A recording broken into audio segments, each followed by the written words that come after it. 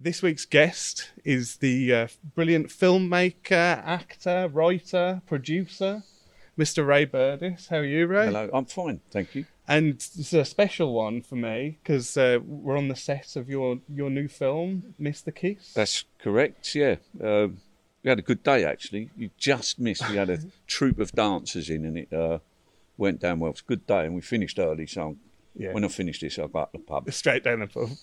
Perfect. And how's it been trying to be a filmmaker during a global pandemic for the last 2 years? Has that been hard work? Yeah, it was. I mean, the last film that I'd done, To Be Someone, we just were going into the lockdown pandemic. So I had to do the editing at home. Some of it with Zooms, which I find very frustrating because I like to be hands-on. And then I convinced my editor to set up shop in my house, which he did. He kindly did. And then we got it done. So that was tough. And then, of course, releasing a film on the tail end of a pandemic doesn't do the film any favours. Plus, it got terrible reviews. But then all of my films do anyway. So yeah, that was tough. That was tough. But, everyone was up against it, wasn't they? So. But the thing is, it's a really good film.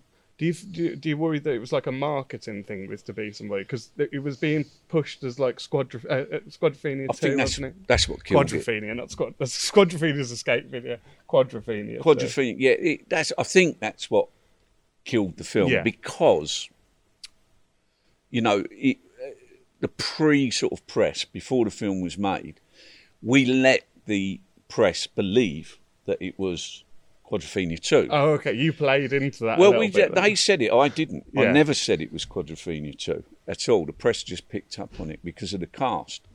And I thought that was a good thing because it had international press, Hollywood reporters and all that business.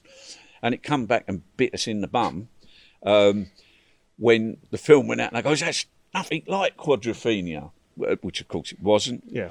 And the critics, I always find the critics a bit harsh on me for some reason. I don't know why, but it's the audience choice. I don't think it was a bad film at all. We had a brilliant cast. It was a bit of fun. Shouldn't be taken too seriously. Yeah. And none of us did. But hey, that's what happens with films. Some you win, some you lose. Yeah. And it's just got lost in the ether, I think. It should never have been released around that time. Was part of the reason, I think, and lack of marketing, as far as I could see. I suppose in the world we're in, that's kind of a problem, isn't it? Where you can do low budget films, but if they just get put on Prime and whatever, it's like it's tough for people to find them if they haven't got a massive marketing budget. Yeah, and I do understand that. I totally understand it.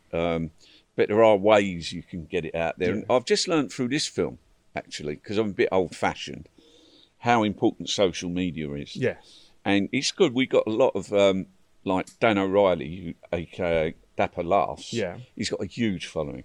And we got quite a few people in the cast that have got huge social media following. So we're going to use that to get the message out there. The film's on its way. And it's already getting attention with the press and stuff like that. So let's hope this one... I've got a good feeling about this one, though I shouldn't say it. Yeah, you've got a terrible feeling about it. It's going to go bad. Let's say all those things now, but it won't happen. But that's what you've been doing for the last sort of few years, isn't it? Lots of sort of independent films and I love, obviously, who wouldn't want to do a massive budget Hollywood film? Yeah. But I do enjoy making British, low budget films. I don't know why. I couldn't tell you why because my fee's low. So I don't know why we do that. But no, I enjoy doing it. And the cast that come on board, everyone, they're all working under rate really, because of their passion for the film. Yeah. And for me, I'm passionate about film, so as long as I'm making them, I'm happy. Yeah, it's brilliant though. That you've sort of made that your job. Where it's like some people don't get a chance that, and some people, like you had a successful TV series for 3 years, 3 series that that could be all someone gets, like one television series and then nothing else. I suppose you've been lucky in that way that you've kept doing it for 20 years. Been very, very, very lucky. And, sometimes you make your own luck. Yeah. But even at this stage, I was reaching, I'm no spring chicken, I'm 64. You don't look it, you don't look it. I feel it. But I kind of lost my drive. Yeah. Right? And I teamed up with a guy called Michael Head, who's my partner now in Fugitive Films. Yeah. And he's younger than me, and he's got the drive that I used to have. Yes. And it really works. He's very passionate, and he makes things happen. And I think that's going to be a good thing for me for the next few years. God forbid, God bless us to do it. And we'll make some good movies together. Yeah, brilliant. That's really exciting. Like I say, to go back, the reason I'm a fan of yours, the reason I fell in love with your comedy and your style of everything is Operation Good Guys, what I was talking about earlier. I don't know if it's, for you, maybe it's too old to talk about or whatever, but I absolutely love that show. Yeah, it was a bit of a phenomenon, really, because I used to love a program called Cops. Yeah. Right? And it was an American documentary, fly on the wall, real series. And I thought, wouldn't it be good? And this is a true story, right? It's come out at last, right? I thought, let's make a drama, a scripted sort of drama, improvised scripted drama, deadly serious, about cops, cool cops. And we made a pilot or a promo of it, sent it into the BBC. And I got a phone call from Hugo Blick, who at the time was at the BBC, and phoned me up. He goes, "Ray," and I says, "Yes." He goes, "That's the funniest thing I've ever seen." And I went, "Oh, you got it." Yeah, we meant it to be a comedy, and then it developed from there. And I was really pleased. I loved doing it. Yeah, I absolutely loved doing it. And there is talk of us doing the One for the Road movie. Of Operation Good Guys. Yes, please. It just needs, I think it needs, and deadly serious, this is happening as we speak. We're looking for a young writer who we can transfer our thoughts to. Yeah. To bring, he's old. It's old, I don't know, 20 years old or something. Yeah, 97 was the first series, I think. So it needs fresh blood. Using some of the old characters in there, the main characters, but have fresh blood in there and a fresh approach, and hopefully we will be doing that pretty soon. Oh, that's music to my ears, honestly. Good. Yeah, absolutely adore that show. And, it's just like you say, there was definitely, especially series 2 and 3, there's no question that was a comedy. I mean, I don't think anyone could have watched it. Well, and thought, what was these real police? Well, that happened at the beginning. And people just didn't get it at first. They thought, is this some weird documentary or what? Are we following buffoons? And they gradually fell in. Yeah. Gradually fell in. And the BBC are terrific at hanging in there. They got it, Yeah. And they said, let's just keep going, because the ratings did plummet from the first 2 episodes. I think it had the biggest downturn in ratings in BBC history. But they stuck with it, and it became a very popular, award-winning series, which I'm very proud of.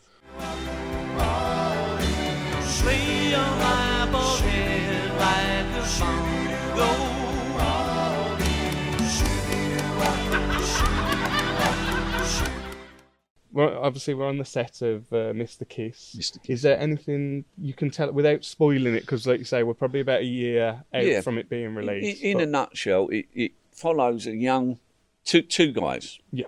Right. Charlie Clapham playing the lead, and Dan O'Reilly, aka Double Laughs, right? And they're 2 mates. They grew up together, and one followed the path. His family was a criminal crime family. Yeah. So he went off into the crime world, and Charlie's character decides to go into theatre, going to acting. Yeah. And that's from school. He found out that's the quickest way to pull a bird, basically. Okay. And off he went. He'd become very successful. He was in something the equivalent of EastEnders, but decided he's done 5 years, time to move on. And he gets offered a part in a film to play a gangster. So he asked his friend, do you mind if I shadow you for a week? Yeah. So, I can study your character and I want to make this really real. And then it enters a roller coaster of disaster. He gets dragged further and further and further into the world of crime. It is a comedy, an out-and-out comedy with some dark moments, And that's kind of all I can tell you about that. Okay. It's very intriguing, very, sounds good. And the cast as well. Like when you invited me, and I went on IMDb, and I was like, oh wow, and it was like, yeah, it's a great cast. It's an amazing cast. But they're very supportive, and a lot of them, a lot of the cast I grew up with, so we all know each other and pick up the phone, come and do us a favour, come and do the film, and they all turned up and they've given it 100%. And that's amazing. Like you say, when you're saying like people definitely taking less money than they would normally get or whatever, but they're doing it for you. Yeah, and they're doing it for the love of film, and they like the scripts. If the scripts was crap, they wouldn't. Yeah. Oh, sorry, Ray, I'm busy that way. Yeah, or words to that effect. Yeah, because you obviously back in 1990, you produced for Fugitive. You produced the Craze film. Yeah. And Martin Kemp's in this, but you've known Martin and Gary for years, haven't you? Yeah, we went to a drama club, it was, not really a drama school, together, run by a lady called Anna Scher, and a lot of people have gone through Anna Scher. Yeah, I was going to say, I definitely recognise that big name. Names, big directors, big actors and actresses. And I knew they could act. Right, they were in Spandau Ballet at the time, so that gave us our international appeal for a film, and you always have to think of that.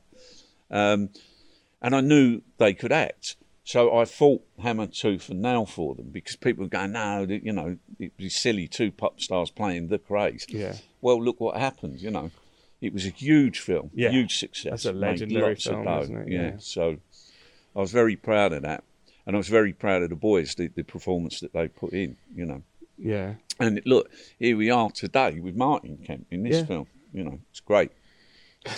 Still calling in favours 30 years later. Of course, always. Every time the phone rings, they pick it up. Oh, it's Ray again. What does he want? It's always something. But there you go. Behind the camera filming today is my older brother. Mm-hmm. But one of the things I love about watching your films is waiting for Mark, your brother, to pop up. Yeah. And you seem to have like a really good relationship with him, and I expect some of the things you made him do in Operation Good Guys. I'll do it for fun. And he's great, and we're very close, and all my brothers are very, very close. And Mark, he's done his time. He was Stew Pot in Grange Hill. Yeah. And I've got him in this film. I can't do a film without my brother, you know what I mean? But he's great, but I do get him to do outrageous things, purely to wind him up. Yeah. He does camp really well, so I get him to do camp a lot. The things that specifically stick out to me is him painted red in the Baldy song. Yeah. and when night turns to gay, you can basically see his testicles in that. Yeah, I suppose you can. Tiny thong that he's dancing. Yeah, we kind of come up with what should we put Mark through now, but he does it so well. Yeah, and he pulls it off, and he's a very, very funny man, Mark, and that's his talent, Yeah. And so as long as you're directing, he's going to pop up somewhere. So yeah, always. You got to look after him. Of course you do. I'm doing the same thing, No, but that's good. That's good. I love that. Keep them in jobs, I think family are everything, and like me, my crew, my actors. It might sound like a wanky director thing to say, but they are like my family. Yeah. And I generally work with the same cast. I generally work with the same crew when they're available. And because I feel comfortable that way. I know they've got my back, So I think family is an important thing. Yeah, absolutely.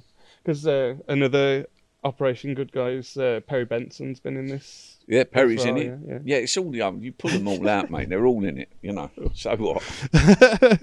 But it's lovely, and it's like I say, as a fan, it's great to see when people pop up and you're like, Yeah, no, it's nice, And if they weren't any good, I wouldn't use them. So I'll take the fat from your stomach line, inject it into your penis. So it's up to you to choose what size you want. That one. You sure? Yeah. The work involved, mate, that's going to cost you at least £1,100. I've only got 1,000. I ain't got £100 on you, have you? Well, yeah, I have, but I think you should be more realistic, Bones. I mean, you get an erection with that, mate, you're going to pass out. So what's next after Miss the Kiss? Have you, I suppose, the Operation Good Guys? Yeah, or? we're yet to develop it properly. Yeah. Operation Good Guys. We've got a script. We're not happy with the script, and I just felt it was a bit old hat. Yeah. And we're trying to modernise that. We've got a couple of films on the slate. One called House, which is about house music, which I'd love to do that soon. We've got quite a lot of stuff. Some of it, again, I can't really tell you what it is because of it's been developed, and I don't want anyone nicking it. But we got some stuff to do. Perhaps one more before Christmas. Oh wow! Like that productive at the minute, yeah. Because like it seems like Fugitive, I suppose it's with Michael, isn't it? You know, he's sort of had a new lease of life just recently, hasn't it? It's sort of come back. I relaunched the company because it's Pedigree Company. Yeah. And when me and Michael got together, I said, you know, let's set up a production company. And I think it was his suggestion. He goes, well, Fugitive, look what you've done in the past. So, yeah, I was stupid, you know. Let's call it Fugitive, relaunch it, and try and make quality films. Yeah. As opposed to, you know, gratuitous, violent films and whatever. That's what we want to do. Yeah, like live on that legacy of the craze. Exactly. And, we've done some Love, good Honour stuff. and Obey and stuff. So we got to, you know, keep the flag flying. Well, on the gratuitous violence, how did you feel about the Tom Hardy version of like a craze film, The Legend? Look, obviously Tom Hardy, fantastic actor, and he, you know, he never met the Craze. The Craze were dead when I met them. Yeah, I met them in prison, and he got them off to a tee. And I don't know how. He must have seen some video footage or something of them, the way they spoke, and that was good. I found the film disappointing because what was it about? We've done it. Got the T-shirt with the Craze, and I couldn't see why follow, you know, from his girlfriend's or Reggie's girlfriend's point of view. I didn't get the film at all. I think they're making another one, I hear. Do we need another Craig film? I don't think so. No, I think every story's been told. It's like you say, like yours, because 32 years ago or something. It's like, and we were lucky, you know, like, and all that come about. It was a book appeared called Profession of Violence, and thought it was intriguing, and we had connections because I'd grown up, you know, on the wild side of life. So we had connections to get to them and meet them and, you know, get them interested in doing a film. Of course, all they were interested in was making money, that's all. Yeah. Which was a bit of a pain in the butt. But I'm glad we made it, and we were the first out the trap with that one. And I can't believe people didn't make the film before that. So we were lucky, you know, luck was on our side. But it was a good film. Yeah. What did they think? Did they like it? No, hated it. Okay. And it's really weird because you visit a very aggressive Reggie in prison who's, you know, not a very nice person whatsoever. But I had to go through the respect bit, you know. And he was not a very nice man. In fact, he said, you know, I could leave it in my will to have you killed. And I went, well, it's down to you, isn't it? What can I say to that? Whereas Ronnie in Broadmoor, which is a sort of surreal setting to do visits in, I suppose he was on Largacto or something, but he was a very, very nice, chilled person. Yeah. And all his comments, Reggie hated it and wanted to take our heads off. And Ronnie goes, no, I didn't like the film. And I goes, well, why? And he goes, well, you made my mum swear and my mum never swore. And that was it. That was his note. That was what he was upset about. Yeah. Made me mum swear. I'm sure she did, you know. And that was that. I lost track a little bit there. What am I talking about? But, no, it was interesting film, mate. And I certainly couldn't stomach another one. Everything's been said. I feel like that because obviously from being in the Midlands is, you know, it's still a big thing to come down to London and whatever.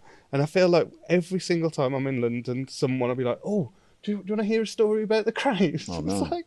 everyone was It's on like the a farm. cliche. Wouldn't it? Yeah. They'd have the 8th farm if all the people run with the craze. All liars. Thank you for inviting us. My pleasure. It's been really interesting. We got to see you filming a few scenes earlier. Yeah, we won't tell them about the scene. No, and we got it from 2 angles as well, so you won't see what was on the screen, which is probably Thank best God for for that. YouTube, to be honest. But All right, Ray, guys. thank you ever so much, Thank and go and watch go and watch Mr. Kiss and any of Ray's other work. Please do. It's well worth it.